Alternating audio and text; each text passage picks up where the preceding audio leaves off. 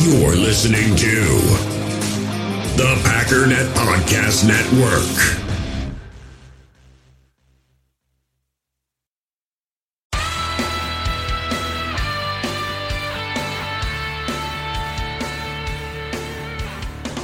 Ladies and gentlemen, welcome once again to the Packernet Podcast. I am your host and resident fanalist, as always, Ryan Schlip. Check us out online, packernet.com. Find me on Twitter, pack_daddy.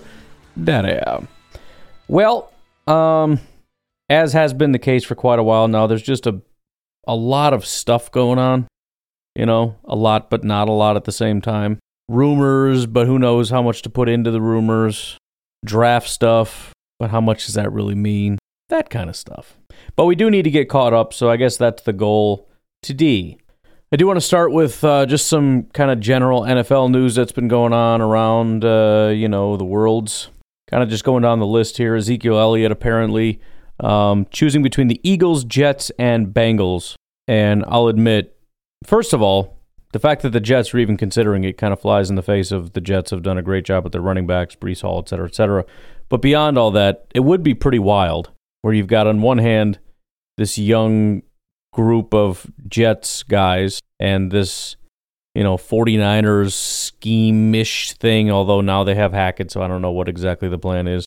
But then you got the Rodgers and Lazard thing, and then you drop Ezekiel Elliott in the middle. It's crazy. And then the Eagles, obviously, it's Cowboys-Eagles. It's a rivalry. So that's probably my favorite pick, despite the fact that, well, why would you want him to go to the Eagles? They're such a... Because I just feel like it. That's why. Because it would be funny. Because it would hurt the Cowboys fans. And as much as they don't bother me as much as everybody else, it'd be kind of funny. Guy that they revered as a hero for so long is going to go to their hated rival. And then there's the Bengals, which... Amazingly, as good as they've been recently, they still feel irrelevant to me, which is strange. The seeming big news, obviously, with the Jets trading away Elijah Moore, which felt like maybe this was the thing, right? They traded away Elijah Moore, got a second. I don't know. I think they gave back a third or something, so it wasn't that massive of compensation. But the point is, you felt like it was one of two things, technically one of three. One, it was just what's best for the team. They wanted to move him. They got the best compensation they could. Number two is that this has something to do with the Packers, and potentially they just wanted to accumulate more picks so that they could go back to the Packers and say, what about this? But that doesn't make any sense to me, because you'd have to be complete idiots to go and do something like that without having anything official in place and just saying, hey, how about this? And then if that falls through, being like, well, crap, I can't go back on it because I already made the trade. So either they did it because they wanted to do it, or they did it because they had a trade in place with the Packers. We just got to execute this, we'll get the pick, and then bing, bang, boom, we're done. Since the deal is not done, it seems as though that is not the case. And in fact, there has been reports, which we'll get to in a minute, that in fact had nothing to do with the Green Bay Packers. It was just the best deal they can get from a guy that they wanted to move anyways. It doesn't mean it won't be included in the deal, and it doesn't mean that it doesn't make things a little bit easier between the Packers and the Jets. But again, they're not going to do that just for the Packers and then not have a deal done. But yeah. I see that some people are trying to make a big deal out of the fact that he trashed Zach Wilson, and in a tweet, apparently, he said that Deshaun Watson was legit, and I guess that's like a big slam to Zach Wilson somehow. Like, do you love your dad? Yeah. Dang, he said he hates his mom. What? I don't know, man. People are bored. Maybe there was more to the quote, but they decided not to include the important part, apparently. Every time you feel like the Jets maybe are going to be able to do something to kind of, get a little bit of that leverage, which apparently is a bad word these days. I don't know. I don't really see that much of a problem with it, but it just blows up in their face. Like I said, it's going to be hard for them to even try to negotiate with Lamar, because if it gets back to Rodgers, it's going to blow up that whole deal. But anyways, there was a moment in time where they were talking about Lamar wants to start making some moves, and he's got this guy, and they're talking to some people and doing these things, and it's like, oh, shoot, man. If they start doing something here, things could get a little dicey. Got to be careful. Well, the NFL just completely shot that in the face. Tom Pelissero posted, here's the full memo from the NFL Management Council warning teams not to negotiate with a man named Ken Francis about Lamar Jackson. Quote, violation of this rule may result in disapproval of any offer sheet or resulting player contract entered into by Mr. Jackson and new club. The memo starts off by saying the NFLPA has informed us that a person by the name of Ken Francis, who is not an NFLPA certified agent, may be contacting clubs in an attempt to persuade club personnel to enter into negotiations with or concerning Lamar Jackson, who is currently under the non-exclusive franchise tender with the Baltimore Ravens. As an uncertified person, Mr. Francis is prohibited from negotiating offer sheets or player contracts or discussing potential trades on behalf of any NFL player or prospect. This whole thing to me just feels like Lamar needs to get a freaking agent, man. Like, he's trying real hard, him and I guess his mom, to make stuff happen. And I get that you don't want to give a piece to an agent or whatever, but what are you doing, dude? What is this? Now you got some guy like trying to do stuff, and now the NFL is going to block it because you're violating some rules because you don't know exactly how all this stuff works. That's the benefit of having an agent, man. You know, it's like not having a real estate agent. Like, I don't want to pay them a certain percentage. Do you know how much goes into this? The laws, the legalities, the paperwork, all that stuff. Like, come on, man. Plus, they have relationships. They work with people. They can probably help people out. This is not a good idea. Bottom line is he can only act on his own behalf or an NFLPA certified agent, which sounds like some BS, but whatever. So anyways, they're trying to get something going. I'm sure they're trying to reach out to the Jets and some other teams like, hey, man, come on. And then the NFL's like, just so you know, if you talk to that guy or engage in any conversations with Lamar, as a result of speaking with this guy or whatever, there's a chance that this whole thing's just going to be shot dead. So that just resets back to zero. So, sucks for Lamar, but as a Packer fan, it makes you feel good. Oh, there goes your leverage. Sorry. That leverage that apparently you're not even trying to get. Just sitting there and you're like, no, we're just going to talk to the Packers. I don't even care. Just funny, the Jets getting a phone call about this and them trying to pretend like they haven't been in deep conversations with this random. Like, oh, yeah, dude, that's crazy. I'll let you know if I hear anything. I haven't heard about that name before. That sounds super crazy. Dang it, just burn it all. Burn all the stuff. I can't win. As for some Green Bay Packers news, again, I kind of alluded to the new-ish report that came out. And rather than just reading this, because I know sometimes people put their own captions which don't fully encapsulate everything, I will just let the video speak for itself. What the Packers may want in this entire compensation package. Expound on that. Well, Laura, the two sides have been stalled in their talks. There's been a standoff with Green Bay wanting more than the Jets are offering. The Jets feel like they're offering a lot. The Packers feel like they're not offering enough. And the two sides are left at a standstill. Shefty, real quick, I don't want to put you on the spot. Do you have any idea what has been offered by the Jets for Rodgers, or nothing concrete? Well, Dan, they've gone back and forth on this. And again, they haven't spoken much in the last week, but it certainly sounds like the Green Bay Packers want a first-round draft pick somewhere in that trade. And that's not all. Okay. That's not all. So it's up to the Jets to figure out what they're comfortable living with. Now, I just want to point out, although he's very, very specific about this, which leads me to believe that there's some... I mean, of course, this is based on some intel, but just so we're clear, he said it certainly sounds like. He didn't say the Packers are. He said it sounds like. So his estimate is that the Jets are offering a decent sum, and the Packers are saying that's not enough because we want a one. And the interesting thing about that is that may be a sticking point. In other words, they may be offering something that has the exact same value as what the Packers are asking for, but the Packers are sticking to we want a one. And the problem is, I mean, if you want to talk about leverage going in the Jets' favor, if the Packers are absolutely stuck on not just a one, but pick 13, that is to say, it's not just to save face. We want at least one first-round pick in this deal, but we want this year's one. Now you're sounding desperate for this year. Now you're the one with your back against the wall as far as the timeline goes. Now, again, as soon as that passes, all bets are off anyways. But that would be an interesting side note, at least to try to figure out what exactly is going on.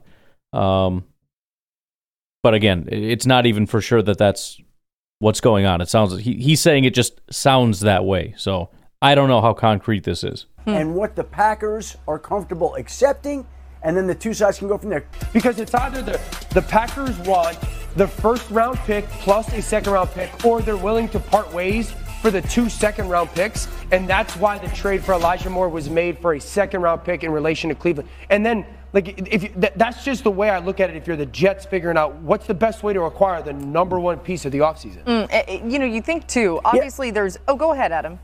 No, I was just going to say, I don't think that's how the Jets view it, Dan. I think the Jets are viewing it, and they're trying to accumulate as much draft pick compensation as they can. Sure. They're not trying to meet Green Bay's price. They're going to come at this with different ideas and different packages, one of which might entice Green Bay. And after signing McCole Hardman from Kansas City, then the Jets figured, okay, Elijah Moore, who's wanted out, is now expendable. We can trade him. We can get more compensation, and we'll figure out what it is later. It's not like you trade Elijah Moore for an added 2, and now we're going to go give Green Bay even more because we have an added 2. I don't think that's how the Jets are thinking. Yeah, you never want to pick outside or not be able to pick in the first round, but you do think back to last year's draft for the Jets and how much they got in the first round, as well as they've drafted of late.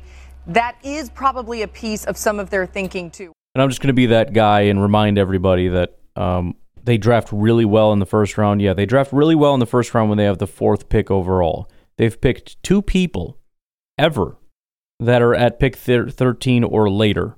Elijah Vera Tucker and Jermaine Johnson. That's it. Everybody else that this guy has drafted has been significantly higher in the draft than 13. The highest of which, of course, was Zach Wilson, so congratulations. But you know, that's not to say she isn't right. Maybe that is their thought process. Hey, we crushed the first round, and we suck in the second round. Again, I would kind of doubt it, but who knows? You know, we do a really good job getting these, or even if it's not so much I crush it in the first and I suck in the second, it's more of just a based on how good they've been in the first or how fortunate they've been in the first, as contrasted with how bad they've been in the second. They may just look at it as, this is where all the gold is. You know, there's a major talent drop-off from the first to the second. And that's just how they think, because that's where all their hits have been. So anyways, and again, this compensation thing is always up and down. You know, I was hearing early on these kinds of reports that the Packers want a first round and then some, right? I want a first, I want a second, and I want a player or something like that, which seems incredibly high. But that was apparently the price, and apparently, you know, and then you hear that they're close, but not quite there. In other words, we would do 2 seconds and a couple players or something, you know, which, again, in my mind is like, are you freaking serious? That's the floor? Pull the trigger, dude. But then later you'll hear that, you know, it's a low number, and so who knows, man? I really don't know. But that's where it stands as of right now. It's been very quiet as far as any real concrete information. And again, how concrete is this? I don't know. But just the fact that he's about as plugged in as you're going to get. Whether or not he's getting fed garbage information, I have no idea. We know that he was being fed garbage information all through that Rodgers situation, as was Ian and everybody else. And they reported it, and we fed into it and made us all look stupid. So who knows? The only bad thing about it is when you hear that, you know, Gutekunst wants a first and then some, if we get like a second and a player, it's going to feel like he failed massively, as opposed to if the story is, you know, the Jets don't want to give up more than a third and we get 2 seconds, Gutekunst freaking rolled him. Because again, if you come from the standpoint, which is the better way to go, except in this case, the best way to go is to say, well, what is the value? And then go from there. But the problem is, I don't think there is any value here. I'm obviously wrong, but I just don't understand it at all. Why you would want this to be a part of your plan. But again, Gutekunst, Thompson, Ron Wolf, draft and develop, get them young and cheap and hungry and talented. You pay them once. If they're super good, you pay them twice, and then you get them out the door a year early. Let's pay a guy 3 years worth of salary for 1 year of maybe good play. That doesn't really factor in. That's not in the book anywhere. There's no chapter on that in the Ron Wolf Book of Secrets. I'm pretty sure. I guess I don't know. I've never actually seen the top secret document, but I'd be willing to bet no chapter on that. And if there is, it's 1 page, and it just says, don't you freaking dare. But anyways, not that this necessarily matters, but it is good to kind of, it would be nice if there was a process. Maybe you know what? The robot would be a good process. We'll get to that. But I found this article from the Draft Network, and essentially it asked that question: what is fair compensation from the Jets for Aaron Rodgers?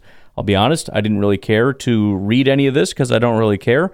So I just did the old Control F and typed in round to find the part where they got to what round picks make the most sense. Surprisingly, a lot of words have round in it, like rounders and surrounding.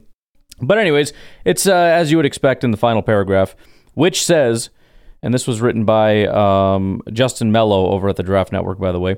The Jets are appeasing Rodgers' supposed wishes. They should show gumption by refusing to give the Green Bay Packers first-round requests. The Jets' newly acquired pair of second-round picks qualifies as fair compensation for an aging Aaron Rodgers. And I'll be totally honest, 100%. I want 13, don't get me wrong. But if somebody's willing to give us 2 relatively early second-round picks, which would give us, 3 picks in the second round within 5 picks of each other or something like that, for Rodgers, who currently has us in a freaking noose with his contract, the guy that gave Rodgers the contract that's going to explode in our face, has an opportunity to get out of that contract, which is a not get outable type contract, because the player that you gave it to is willing to get out of it for you. And there is a team willing to take that ridiculous contract and that quarterback who is aging and only really wants to play 1 more year, maybe, we'll see, and doesn't really feel like playing football in general, but now he kind of feels like he wants to, so he's coming back. And they're going to give you 2 second-round picks for that? Dude, I mean, listen, play hardball for 45 minutes. Dude, that's unacceptable. First-round pick, or I don't want to hear about it. No, we're doing 2 seconds. And a player, right? Well, I mean, maybe, I don't know. No, 2 seconds. Fine, deal, done. Sucker. Dude, they're suckers, okay? And I'm glad that you feel like you can punk them for a first-round pick and maybe some more, and that's awesome. And if you really think you can, I mean, I guess go for it. I hate to back you down, but, dude, if they're offering 2 second-round picks, if they're offering 2 second-round picks, and that's it, just take it. If they're offering that and then some, I'm not giving you a first and some more, but I'll give you 2 seconds and a player, an actual decent player. What is there to think about? Especially considering Gutekunst and the Packers in general track record in the second round. I would probably trust us in the second round more than the first round. We get 3 of them at picks 7, 8, and 11 or something ridiculous in the second round. And of course, you could trade back into the first if you want to. You can trade a third, I think, you can take one of those seconds, package it with a third, get to the back of the first round. And what does that do? That gives us 2 first-round picks and 2 second-round picks. I hate to argue with the draft network on this one, because I would be fine with that.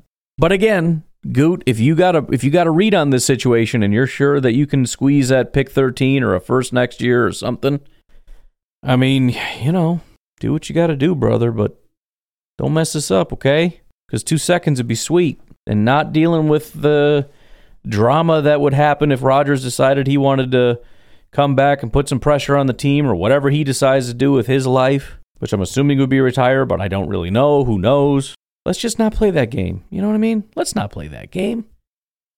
Let's get out of this. In addition, some other news, Adrian Amos is meeting with the Baltimore Ravens. Does not mean a deal is going to get done. It just means that they're dealing with him. And honestly, what I think this is sort of the first step in him potentially coming back. I'm not necessarily predicting that. I'm just saying the way that this works is the Packers say, we'd like you back. Here's the number. Amos says, that's insulting. I'm worth more than that. Packers say, all due respect, I don't think you are worth more than that. This is actually a pretty solid offer. And so then he says, well, then I'm going to go look elsewhere. Well, as a part of that, he goes and visits other teams. He does workouts, and then he gets offers. If he gets offers, maybe the Ravens won't even make him an offer. They may look at him and look at all these things and just say, you know what? What we would offer you is not worth offering you. I'm not going to throw a 1-year $1 million contract at you. I'm not going to insult you that way, so I'm just not going to bother. At which point, Adrian Amos's best option is to come back to the Packers for whatever they were offering. Now, that may not happen, but again, just saying we don't necessarily need to be dismayed at the fact that he's venturing out and that seems like he's not coming back. I mean, he probably isn't, but the Packers are expecting him to get a dose of reality while he's out there, and we'll see what the tally comes in. I mean, he'll get whatever offers he gets, and he'll have to weigh his options. In somewhat smaller news, the Packers did end up re-signing Justin Holland. I'm guessing that was somewhat of a similar process. Holland was kind of going out, gauging the market, and ultimately the Packers ended up having an appealing enough offer to bring him back. So some more pass rush depth for the Packers. Anyways, before we on the other side of the break, I want to start looking at, as I said, some of the draft stuff. Bob McGinn dropped an article that is pretty big. I remember it from last year where he goes through and kind of gives his insights on, not just his insights, but talking to different scouts and what they thought. So I want to try to leave an appropriate amount of time to be able to try to get through that. But I want to talk a little bit about Jordan Love. Cameron Wolf, who works over at NFL, the only thing I know him from is the guy that talks to Jordan Love's coach, so I'm extremely appreciative that he exists because he keeps cranking out these videos. But this is from a few days ago. But first question to Steve Calhoun, quarterback coach and mentor for Jordan Love, is just kind of how are things going with all the workouts out there in Cali? Appears to be love season in Green Bay. Yeah, absolutely. Well, I mean, our conversations never really changed from year one to, him just finishing year three. We just talk about the stuff he needs to do to prepare to be the best quarterback for the Green Bay Packers, whether his number's called or he has to be, sit behind Aaron for another year or possibly. But, definitely, I mean, it's not like he says, oh, my God, I might have the opportunity to be the guy now. So now my focus is going to go up, or I'm about to start working out harder. It's just always the same. We're preparing every day to become the best Jordan Love that he could possibly be and work on his fundamentals and his throwing mechanics and really understand the playbook as well as, Coach LaFleur. And Steve, we see some of these workouts with Jordan right here. I know you've been working out with him for the last 2 weeks in Orange County. Can you give us insight on what you want to see with Jordan in some of these workouts? Yeah, I mean, definitely. Just him to continue to develop as a passer. The biggest thing for me is, I'm coaching every small detail from where his left foot plants and where his arm is coming through on the slot, just coaching all those details and see if he can make the correction without me saying it. And the great thing about a couple things that come to mind. Number one, a lot of these corrections are Green Bay specific, right? Matt LaFleur has a very specific way that he wants things to happen. Some of these are like every quarterback needs to be able to do these things. But the other thing I really love is you watch this video and you see some of the clips of him playing. I can't think of a better way to put it, but the tightness of his throws as compared to how he was in college, I felt like he was a little bit more loose and the way the long wind up delivery and all that stuff. Even though he did some miraculous stuff, you watch him and it's like that's not what I would expect from a guy. You watch Aaron Rodgers for so many years and he's perfected how to throw a football. Even though his throws are amazing, just the delivery, the motion, all that stuff seemed awkward to me.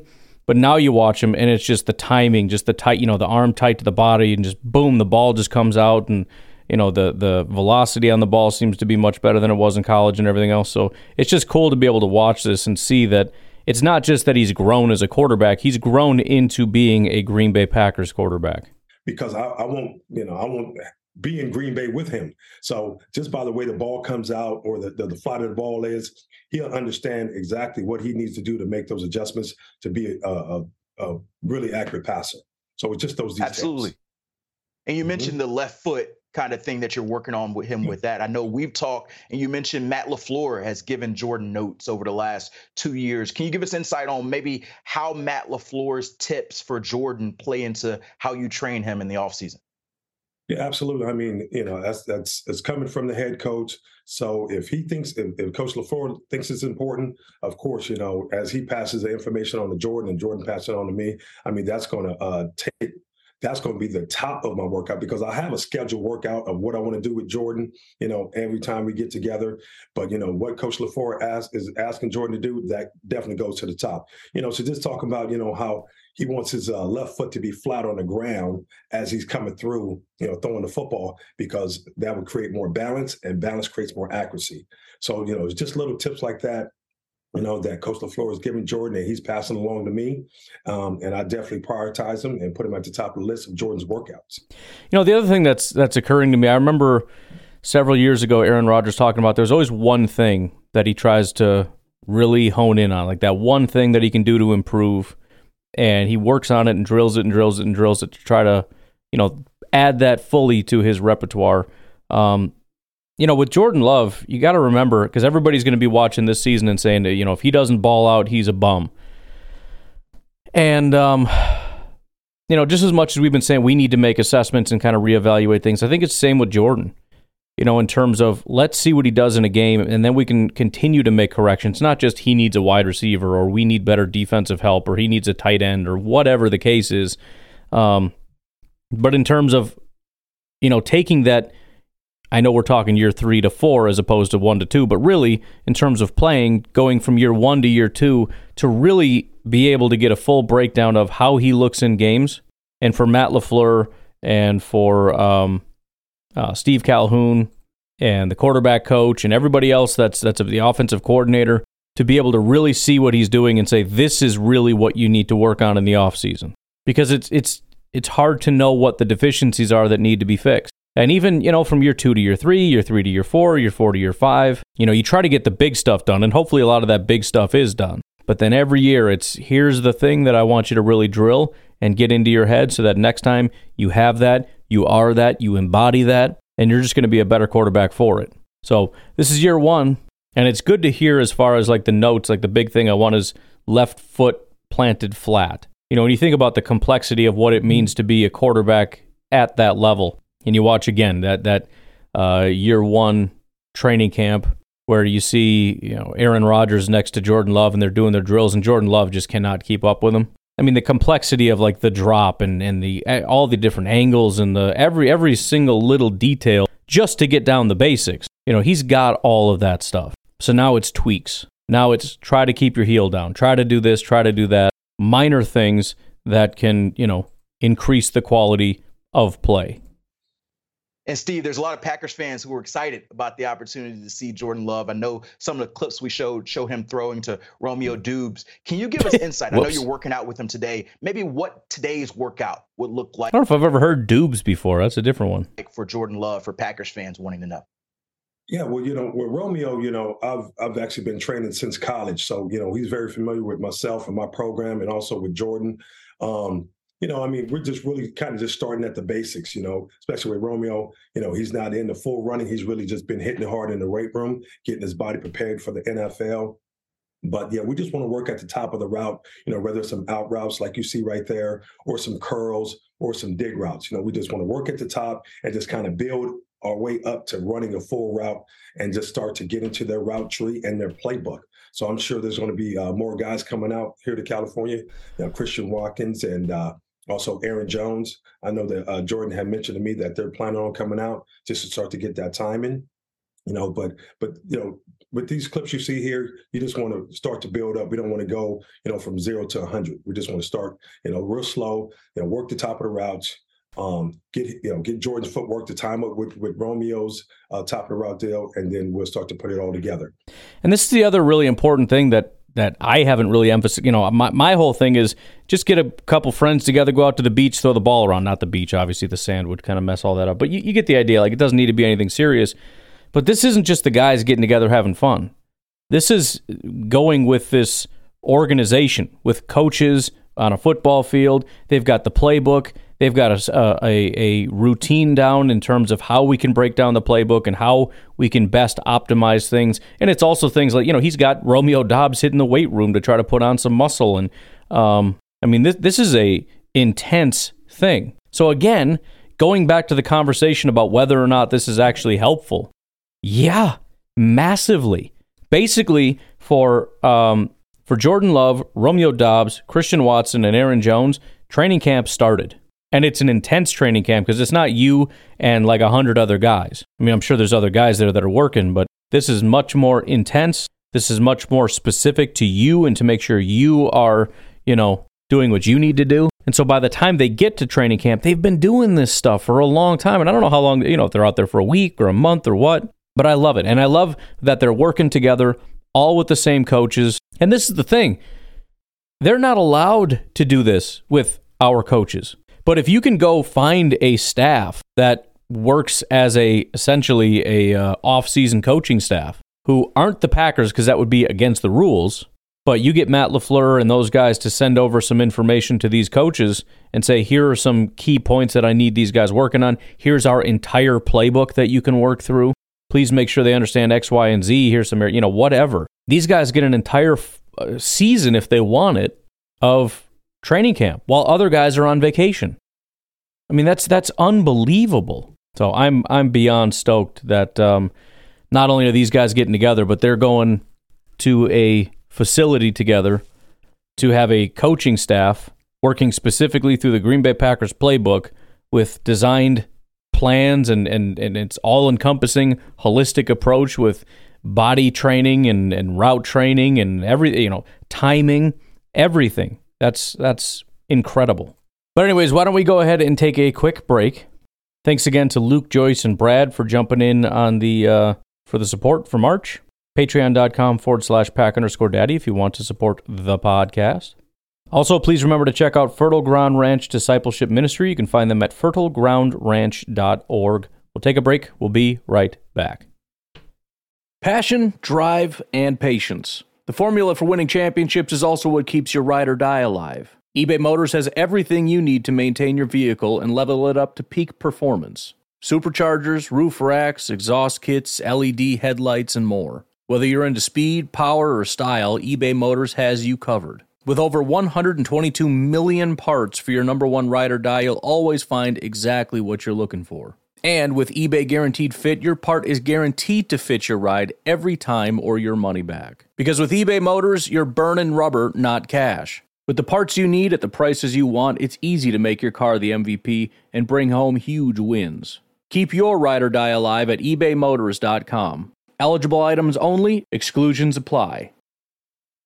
In the hobby, it's not easy being a fan of ripping packs or repacks. We get all hyped up thinking we're going to get some high-value Jordan Love card, but with zero transparency on available cards and hit rates, it's all just a shot in the dark. Until now, introducing slab packs from arenaclub.com, the only repack that provides real value, a complete view on all possible cards, and clear hit rates for each one. Now when I buy slab packs on Arena Club, it finally feels like I know what I'm getting. And honestly, the best thing for me and my son is the fact that we're kind of novices into this. When I walk into a card shop with my son, and a card says it costs $40, kind of just taking his word for it that that's a good value. So I appreciate the transparency on grading, as well as just getting excited about seeing what you could potentially get. Right now, you can get 10% off your first purchase by going to arenaclub.com/packdaddy. Wow, that's crazy offer. 10% off a $400 slab pack. That's $40 right there. Anyways, that's arenaclub.com/packdaddy for 10% off your first purchase. We all have smartphones, and we all know they're pretty amazing, but they also can be amazingly distracting, especially when we're around other people. So US Cellular wants us to reset our relationship with our phones by putting down our phones for $5. That's right, a company that sells phones wants us to put down our phones. And to see what we find, learn more at uscellular.com/built for us. All right, so there's plenty of stuff to get through. This is just kind of a nice little place to start, I suppose. But it's a very big article. Bob McGinn is very, very well known, very, very well connected, especially, well, it used to be especially with the Green Bay Packers. Now I would say it's especially with the NFL draft. He always does extremely well in terms of his predictions of who goes where and everything else, and I think that just has to do with him being very well connected. But subtitle here says, Bob McGinn again brings his exceptional draft coverage to go long. First up, the top 55. Don't miss what scouts say about Bryce Young, C.J. Stroud, Anthony Richardson, the best of the best on offense. So there's 55 guys broke down into 2 parts. And so not all of these guys will necessarily be premier prospects for us, but it's still good to kind of get an idea of what people are saying, especially when you're talking about what scouts are saying about prospects, especially top prospects. So even the quarterbacks, it's good to know who goes where, whether that be for your own personal mock draft or just to kind of get an idea of who's going to end up with the Green Bay Packers. You know what I mean? But let's start off with a guy that we've all kind of seemed to have forgotten about. There's a lot of talk about a lot of players that could possibly go to the Packers. Jackson Smith-Njigba obviously is front and center, but we're talking about tight ends, we talk about offensive tackles. The one guy that at one point was never going to make it to the Packers now seems to be potentially like he'd be there, but I forgot about him. Nobody's called in about him. Nobody talks about him, and that's Quentin Johnston. TCU was wide receiver, 6'3", 208. But let's go through it. This is not a good group this year, said one scout. After Johnston, it drops off. Most years there's an abundance of them. Where are these guys? Johnson is big, fast, strong, acrobatic, makes some spectacular catches. He's up there by himself, and then it drops off. So this is kind of interesting. And again, there's doing this last year, I remember one of the things that would happen is, I don't know if he's going to organize it the same way. You start off with the positive, and then you end up with guys that are like, this guy is the biggest hunk of garbage I've ever seen in my life. But it is interesting because it seems as though Jackson Smith-Njigba has surpassed Quentin Johnston by most people's account. I mean, when you look at what he did at the Combine and everything else. But again, it is interesting because everybody forgot about Johnston, and he was for a long time the guy. And according to apparently at least one scout, he's still the guy, and he's the only the guy. I'm just going to skip some of this stuff and get to what the scouts say, but it says, I don't know if he's top 10, but maybe, said one scout. Unless he's done something horrible between now and then, he's kind of head and shoulders above the rest of these guys. This is the second scout, by the way. Really good feet for a big guy. He's got run after the catch. Ball skills are a little inconsistent. He'll let it into his chest. Doesn't always catch it in the air. My comparison was T. Higgins, which is freaking hilarious. Packer fans, you want redemption? There he is, T. Higgins. That was from the third scout. For a long, tall receiver, he has little man's movement skills. That really impressed me. That's a good thing. Little guys are usually more shifty. He has some drops, but he had some drops he shouldn't have, but he's still my top receiver. He can run now, a fourth scout said. He can run straight across the field on over routes. That's where most of his big plays happen, when he can run straight line routes. But being able to get in and out of breaks and separate, he really struggles all of that. He's stiff, which is completely in the face of the other scout. And for a big guy, he doesn't have good hands, but everybody else is little. He's the one guy with size. He'll go first round. Well, freaking duh. Next up, he talks about wide receiver Josh Downs, 5'9", 191. For the record, these are important guys to talk about. I know everyone's like, just skip it and go to Jackson Smith-Njigba or whatever. Josh Downs is projected to go around 42. If the Packers end up with 3 picks in that range, you're talking the Jalen Hyatts, the Josh Downs, like these are the guys you're kind of talking about. At least as of right now, we'll see where they all end up. Here's what he has to say, what the scouts have to say. You talk about a dynamic athlete that can run and has excellent feet, one scout said. Good luck covering that guy in short area. Not the biggest guy, but plays bigger than he is. He'll be a good slot receiver. So wherever you value that guy, clean character, he's got to put up good enough testing numbers at his size, but I think he will. This is so prior to the Combine. It says that Indy Downs helped himself with a 4.48 40, 38.5-inch vert, and 10-11 broad jump.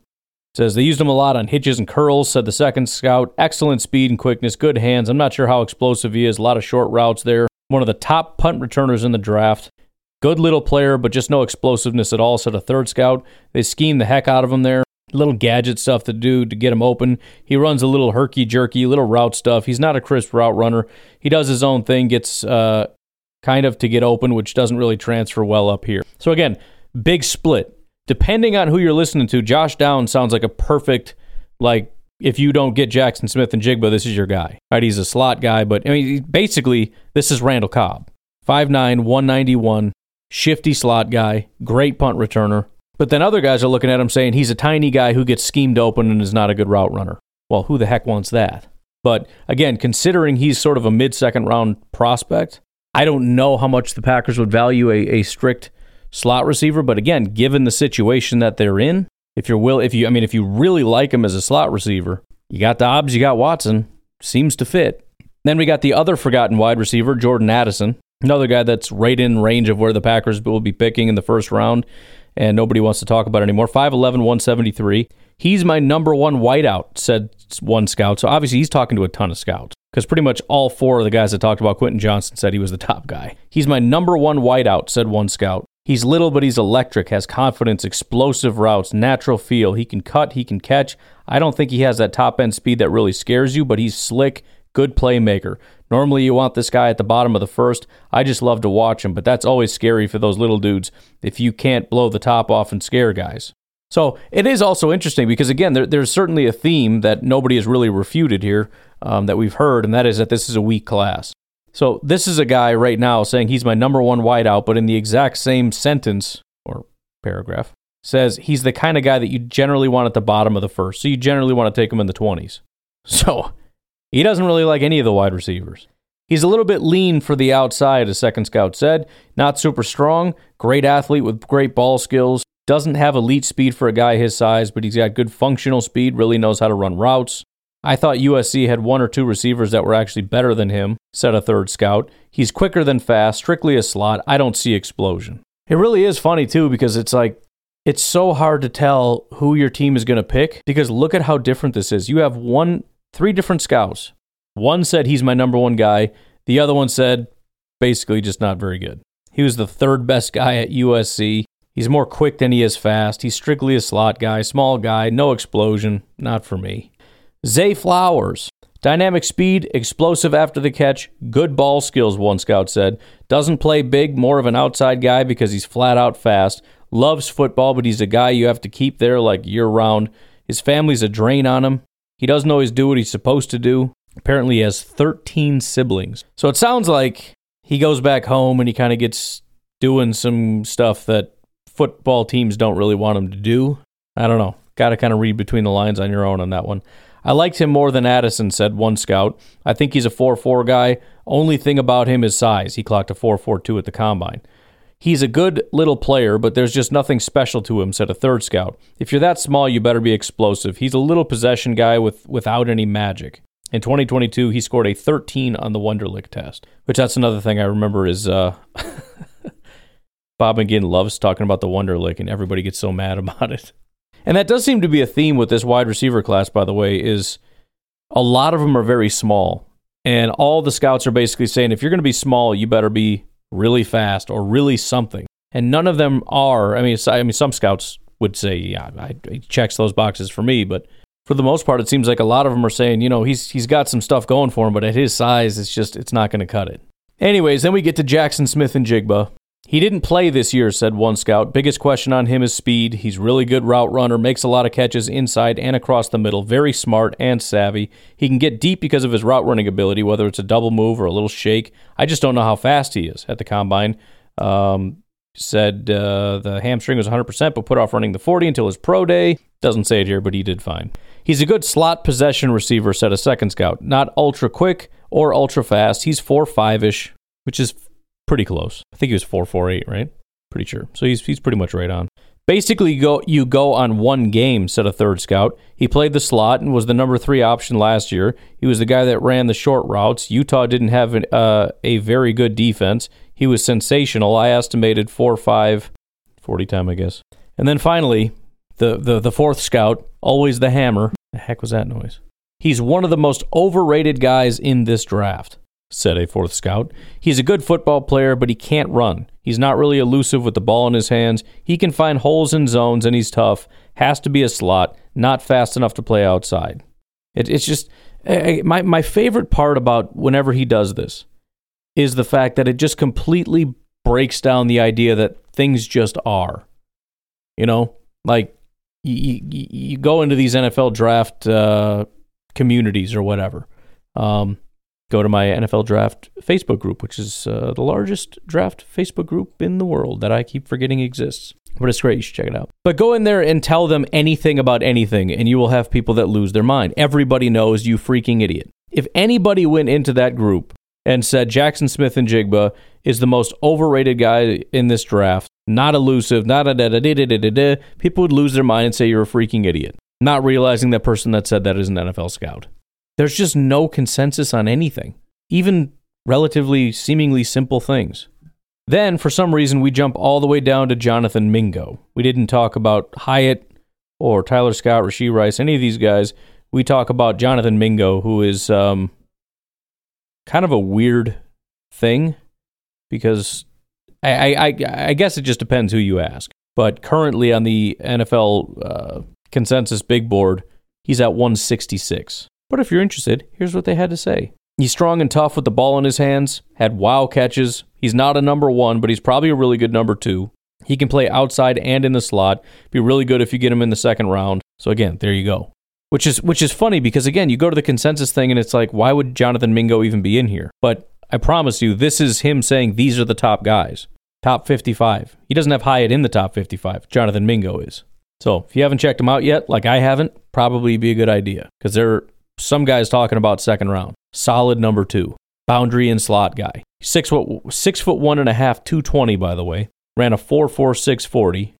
I mean, I haven't watched him, but he's screaming Packer to me so far. Versatile. Anyways, continues to say, good run after the catch player with strength, contact balance, and vision to create extra, said a second scout. Solid blocker. Oh, geez. Can we just write this in ink? Flashes nasty to finish. Inconsistent hands, which, again, Christian Watson did too. Didn't seem to matter. Flashes ability to make acrobatic catches, but too often drop the easy ones. That just sounds too perfect. Let's see. Routes not impressive, a third scout said. He had some crucial drops, has size and toughness. Wonderlic 20, if you were wondering. Anyways, moving on to the tight ends, we've got 5, which is awesome because you got 5 inside the top 55. That's pretty impressive. He has Dalton Kincaid at the top. Said this guy had to become the primary guy. They're talking about how Kincaid took over when a guy got injured, but this guy had to become their primary guy and ended up catching 70 passes, one scout said. He's an H-back. There you go. Watch out, Jaguara. Oh, boy. Goot he wants that. I'm just saying. He runs short and intermediate routes like Michael Mayer. He's a good athlete, catches the ball well. He had a huge game against USC in his first game, not the Pac-12 championship game. That game really put him on the map, another scout said. He's not a blocker, although he gives some effort, but really a good receiver. Athletic mismatch guy, going to run well. Didn't test at the combine. Love this guy, said a third scout. He can do it all, a natural receiver.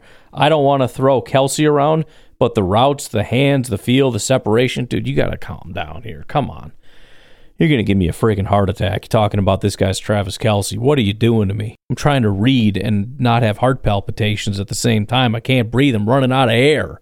Got me gasping for air over here. All right. Let me read that again because it gets me happy on the inside. I don't want to throw Kelsey around, but the routes, the hands, the feel, the separation, he's an awesome receiver and a good blocker. He puts his face in there. He's sticky enough. Whatever the money down is, he's getting the ball. What the heck does that mean? Oh, the money down. Not money down as in like down payment. The money down. Fair enough. I don't think he's top 10, said a fourth scout. If that's as bad as this gets. Oh my. This is the angry scout. He's not top 10. I don't think he's top 10, said a fourth scout. He's definitely got a chance to go in the first. He's a mismatch nightmare. Not powerful as a blocker, but his effort is real good. He'll try. He's just not strong. How many Pro Bowls and Hall of Fame tight ends are blockers, especially not in this day and age? Wonderlic 28. That's pretty good, man. I don't know, man. I might just need to come back around to this Dalton Kincaid thing. Smart player. I mean, he kind of, I don't know. Anyways, Michael Mayer. 2 scouts said he was a better prospect than Cole Kmet. I would freaking hope so. Quote, he's a better athlete and better, more consistent blocker, said one scout. I like Kmet, but this guy's a much better player. He has a high floor. He won't fail.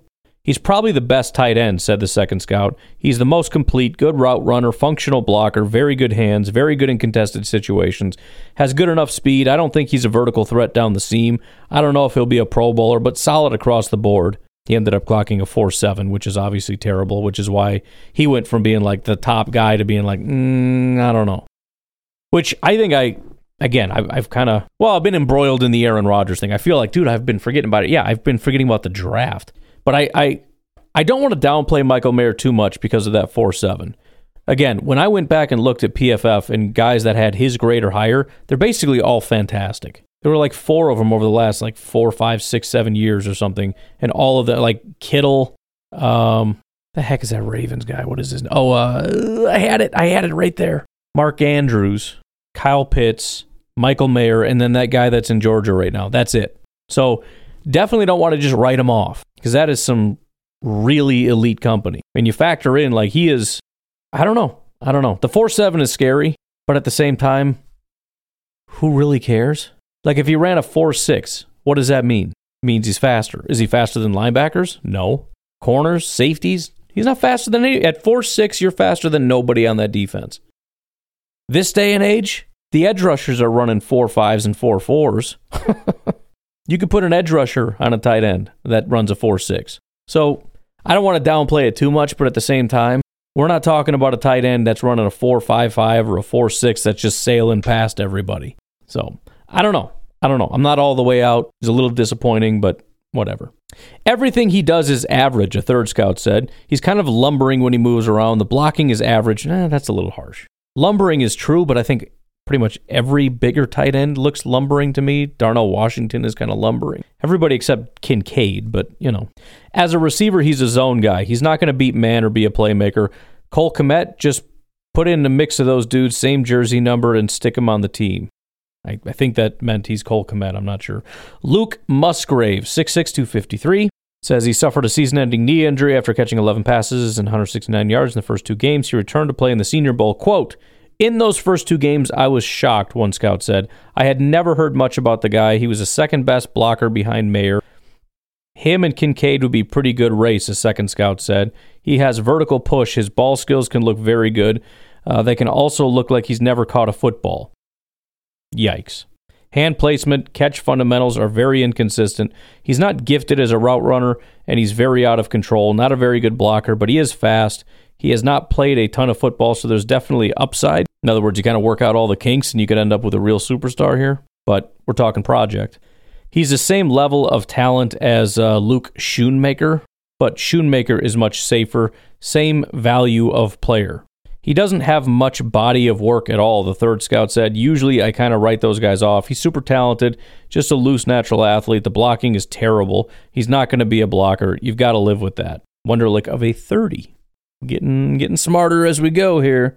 Then we got big Darnell Washington. 6'6.5", 264. This should be interesting. 5-star recruit, played more effectively each of his 3 seasons. Quote, "It all depends how he works out," said one scout. "He showed some pretty unique stuff on tape. He has some unique movement and run-after skills for a big guy. Most Ys don't do what he does. His football character is also questionable. He has some immature life skills. He's a 5-star kind of guy that's kind of been pampered his whole life. He's going to be an adjustment. He made the biggest jump from last fall to this fall of any player I saw," a second scout said. "He's developed his hands. In certain packages, he'll start as a rookie. I think he's going to play for a long time. Now, he's not that quick-cut receiver. He's too big for that. He's just a hell of a target, and he moves smart enough. He just walls people off." Described by a third scout as a more athletic Mercedes Lewis when he entered the draft in 2006. "Stiff in the lower body, so that limits everything he can do as far as receiving and blocking," a fourth scout said. "I thought about maybe moving the guy to tackle, but he isn't that good of a blocker. He'll be limited as a blocker just because of his flexibility limitations. He is not athletic at all." He is kind of a freight train. Like, if he can square up and hit you, he'll frickin' kill you. But, yeah, if you move a little bit, you might miss. But that's have you ever seen an offensive lineman try to block in space? It's a disaster 9 times out of 10. Luke Schoonmaker. The whole thing is, can he run? I don't think he can. I thought he was a 4.85. He got hurt toward the end, and another guy came in and played, and there was no comparison. He's a guy you want on your team, but I didn't see anything special in him.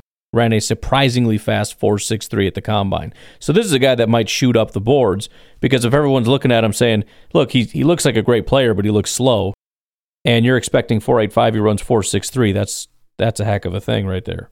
Also had the second best broad jump among tight ends and had a respectable vert. He could creep up, a second scout said, maybe top 50. That might be a little rich, but he's pretty good. He's not special, but he's above average in terms of speed, feet, athletic ability. Pretty good blocker.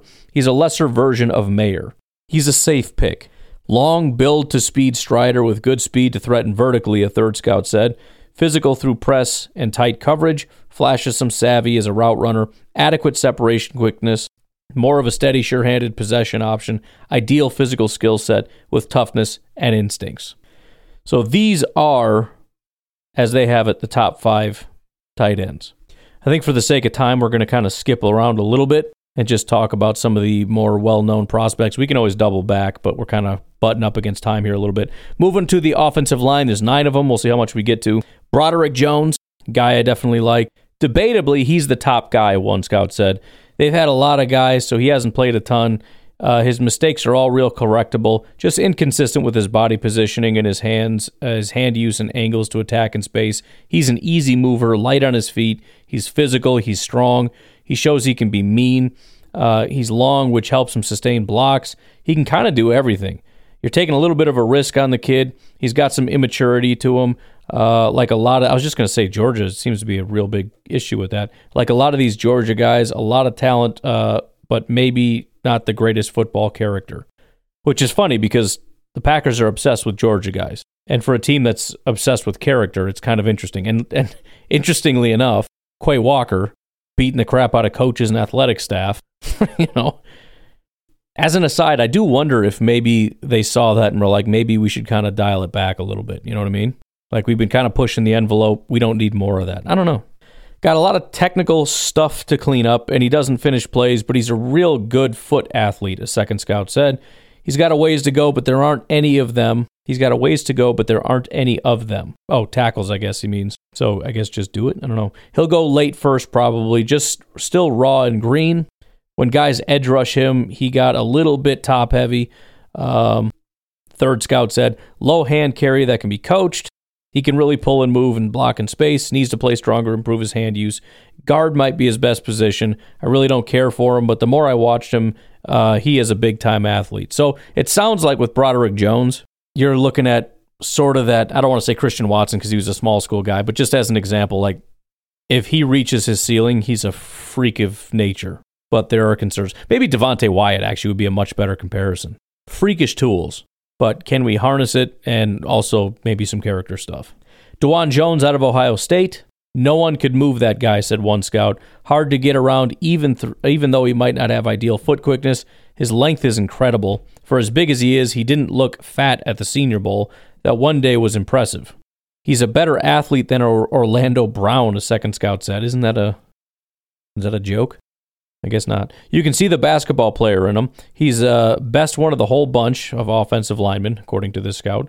Whether he becomes the best, I can't say for sure. He's got weight problems. He's lazy, kind of just getting by. Can you imagine how good this guy would be if he had amazing makeup?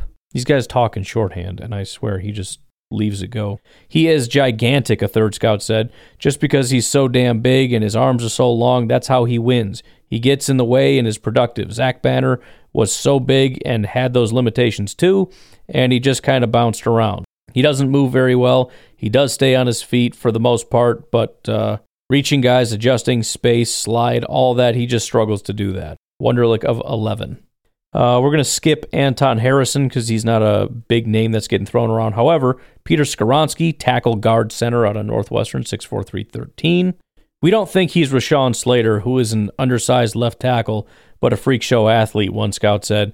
This kid's a good player, but he's not at that level. He can also play center because he's real smart. I thought he'd be a better center than guard. Lack of length shows up at tackle. He's not a power guy. He's more a finesse, athletic technician. He's not soft, but he's just not a nasty guy. He's not a nasty guy? That was not my recollection. He's the best offensive lineman, another scout said. Dominant run and pass blocker. In 2021, he did an excellent job against Aiden Hutchinson and the guy from Purdue, George Karlaftis. That sold me on him more than anything this year. He can play guard without any problem. Strong lower body, gets to the second level. This guy's nasty. See what I'm saying? I don't write that very often, but he gets people on the ground. I swear these guys it's like they're just guessing. I think they're just using AI and they're like, write me a scouting report on a player that is a tackle. He's a physical run blocker, and he can move his feet in pass protection, a third scout said. He was right up there with Slater in movement skills. Bakhtiari got dinged a little bit for his arm length. Skoronski is the top offensive lineman. It's funny, Bakhtiari is sort of the go-to example of don't get too hung up on arm length. Paris Johnson, another potential guy, Ohio State. He got better through the year. He can be physical in the run game, and he's athletic. Needs some technique work. I don't know if he's top 10, but he's in that 10 to 20 range, interestingly enough. There's just too many teams that need left tackles. Third-year junior started at right guard. He is so up and down, said a second scout. It's all there, but there's no consistency. Needs to play stronger and more physical. He pushes, soft hands. If you can get through to him, he certainly has the size, and I thought he had long arms. I don't see it with this guy, a third scout said. Decent athlete, nothing special. He's inconsistent. Technique is off. Falls off a lot of stuff. Just real hit and miss. Just a work in progress. Unlike Broderick Jones, who has tons of natural athletic ability, I say this dude is just average sort of talent. He's not real tough. He's not impressive. I thought the kid last year, Nicholas Petit Frere, was better. That's a heck of a shot in the gut. A fourth scout said, he's not powerful. I don't see left tackle feet. Not going to go too much into the quarterbacks, but I'll provide some cliff notes. One of my favorite things, looking at Bryce Young first, the very first scout is just in love with Bryce Young and said, I mean, obviously, again, this stuff accumulated weeks ago, but he said, if I'm the Bears, I'm taking Bryce Young. Said he's unbelievably intelligent, all that stuff. Big thing that a couple of these guys have brought up about Bryce Young also that I obviously haven't dug into because I just watched like a game. But it was one of the things I really liked about Deshaun Watson is that he was a winner.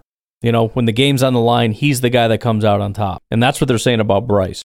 Said really smart plays, competitor. When the game's on the line, they make plays. Yeah, all the scouts love him. Nobody seemed to be bothered by the size whatsoever. I think that's important because that's the only thing that's really going to ding the guy. And if nobody's really seemingly upset about it, not even the most angry scout that he could find, I think that's an important thing. One of the scouts even went so far as to say injuries don't matter. Everybody gets injured. Josh Allen's a giant. He gets injured all the time, which I thought was a fair enough. First scout for C.J. Stroud said he reminds me of Pat Mahomes. But he did say this is the first time I've ever compared anybody to Pat Mahomes. So that is pretty interesting. Same size, same speed, a little bit faster, he said. He says, if I was Chicago, I'd trade Fields and take this guy. So all this, the first scout's like, you should take Bryce Young. Then another scout's like, dude, I would get C.J. Stroud for sure. Interestingly enough, the second scout, they all hate Fields. He actually compared him to Justin Fields and said he's a better athlete than he is a quarterback. He's not a good enough passer to last. Third scout compared him to Dwayne Haskins. So there's a lot more negative about C.J. Stroud. Now, obviously, depending on who you are, if you're that first scout, you think he's like Pat Mahomes, but a little bit more athletic, it's a no-brainer. He goes number one. But there's certainly a lot of negatives. The second scout said he's Fields. He's an athlete. He's not a quarterback. Second scout said he's Dwayne Haskins, which, rest in peace, not a very good quarterback. Interesting note here from another guy says, people say don't compare Ohio State quarterbacks. No, there are comparisons to be made. They run the same offense and they're very programmed. One read. Stroud's very deliberate, very streaky. He's not a playmaker when he has to get out of trouble. He played 30 other games beside the Georgia game. Where has it been? That was a comment somebody else brought up. Okay, the Georgia game, great. What else? This guy's very quiet, introverted personality. He's going to be a top 5 pick, and he's not a top 5 pick. So it's actually mostly negative about Stroud, aside from that first scout. And again, and this isn't everybody on planet Earth, but just the small sample size of about 4 scouts per guy. Bryce Young, everybody massively over the hill in love with this guy. He is a playmaker. He's the dude for sure. Stroud, one guy said he's Mahomes. Everyone else is like, this guy is not good. Will Levis kind of sounds a lot like Jordan Love. Says you got to watch his 21 tape because last year was just not very good. He had a crap offensive line and young receivers. He had a new offensive coordinator, not trying to make excuses for him. He's got a strong arm, good athlete, needs to show better touch, blah, blah, blah, blah, blah. That's Jordan Love, right? You got new coaches, new players, new offensive line, and he went to crap. And again, a lot of these guys are just kind of tearing them up. Physically talented, good mechanics, 24 years old, though, mainly a pocket passer, tons of interceptions, doesn't excite me, no feel, no vision, no pocket poise, no clue the rush is coming, gets wrecked, one read, not accurate, doesn't escape pressure, tons of injuries, project. And then, Anthony Richardson. It's funny because they always start with the scouts that like him. Here's the first scout. Florida had a bad season, and this guy was the reason they had a bad season. He was so inconsistent. But at the combine, he'll have the strongest arm there, and people get excited about him. He'll be a workout wonder. Second scout said basically freak athlete, but a long way to go to be an NFL passer. And he said, I mean a long way. You're rolling some big dice if you take him in the first round. Or you have a lot of rocks in your head, it says. He cannot play quarterback, said a third scout. He's as raw can be. Delivery is like he's never thrown a football before. He's not accurate. He'll have a couple wild plays and just running around, but he isn't even that special running around. He doesn't know when to run, doesn't know when not to run. 10 times he just chucks it up into coverage against the one time it actually looks good. Guys like this don't change. Jeez, that is brutal. Holy crap. We'll skip Hendon Hooker, even though he might be a first-round guy, but probably not. We'll get on to, I think it's the final one, the running backs, and obviously there's only one, maybe two that matter. Bijan Robinson. I know, we're not drafting Bijan. We're talking about it anyways. Everyone compares him to Saquon. Barkley reincarnated. He does everything. He can catch, has eyes, can run. He's the most complete back. It's the value you put on the position. Saquon could change the game in just one play, a second scout said. This guy does not have that. I do not think he's a better inside runner. Saquon doesn't like it in there. Oh, I do think he's a better inside runner. Fair enough. Says that Saquon always wants to bounce it outside. This guy, you can sort of give him the ball a bunch, and he knows how to create yards. Everybody's making him out to be Walter Payton. He reminds me of Le'Veon Bell, which is good. Says he'll be a good player, blah, blah, blah. Not fast, but quick as you know what, and a great kid. Pro Bowl character kid. That's pretty cool. I like that line, Pro Bowl character. Another scout compared him to Edgerrin James. If you want a running back, he's a top 10 pick. Jahmyr Gibbs, we'll do Jahmyr and then we'll get out of here. Says he was the most explosive player I saw this year. Reminds me of Christian McCaffrey. Run and catch. They spread him out in the slot a lot. He could make the team as a receiver. Plus, he's an excellent kickoff returner. Fastest 40 among running backs at 4.36. Says gets to top speed quickly, a second scout said. Runs hard, can get the corner. Been through a lot in his life. Really overcome a lot. Really, really good kid. Compared him to Alvin Kamara. And then finally, the last guy said he'll be a 1B just because I don't think he's powerful. Got to be in a rotation, which makes sense for the Packers. That's basically how we treat Aaron Jones, right? You're in a, not that he couldn't handle it, but that's just how we do it here. So anyways, again, some good insight. It's always tough because you hear great things and then you hear terrible things, so it's good for context, but it's also good because there's some guys, it's all good, right? There's really no negatives. And then other guys, it's hard to find anyone that likes them. Like that Anthony Richardson thing was freaking insane. There wasn't a single scout that thinks he's even a quarterback. Yikes. But anyways, again, we'll try to keep clipping along here and staying up to date on the latest draft prospect news and notes and whatnot. Good to get the perspective from some of the scouts that are doing some of this work. And there will be a part 2 to this as well, so we'll be able to, for sure, check that out. But I'm going to get out of here. You guys have a great night. I'll talk to you tomorrow. Bye-bye.